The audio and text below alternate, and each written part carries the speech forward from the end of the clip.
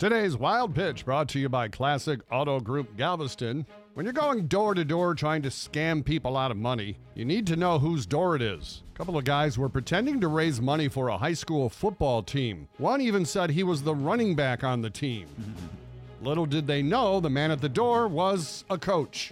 Me and my partner, we're fundraising for Covina High School football, and we're working really hard, sir.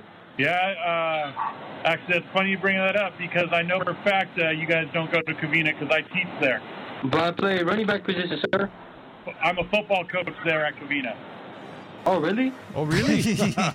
Much like a Bill O'Brien call, that play was stopped for no gain. That's today's Wild Pitch.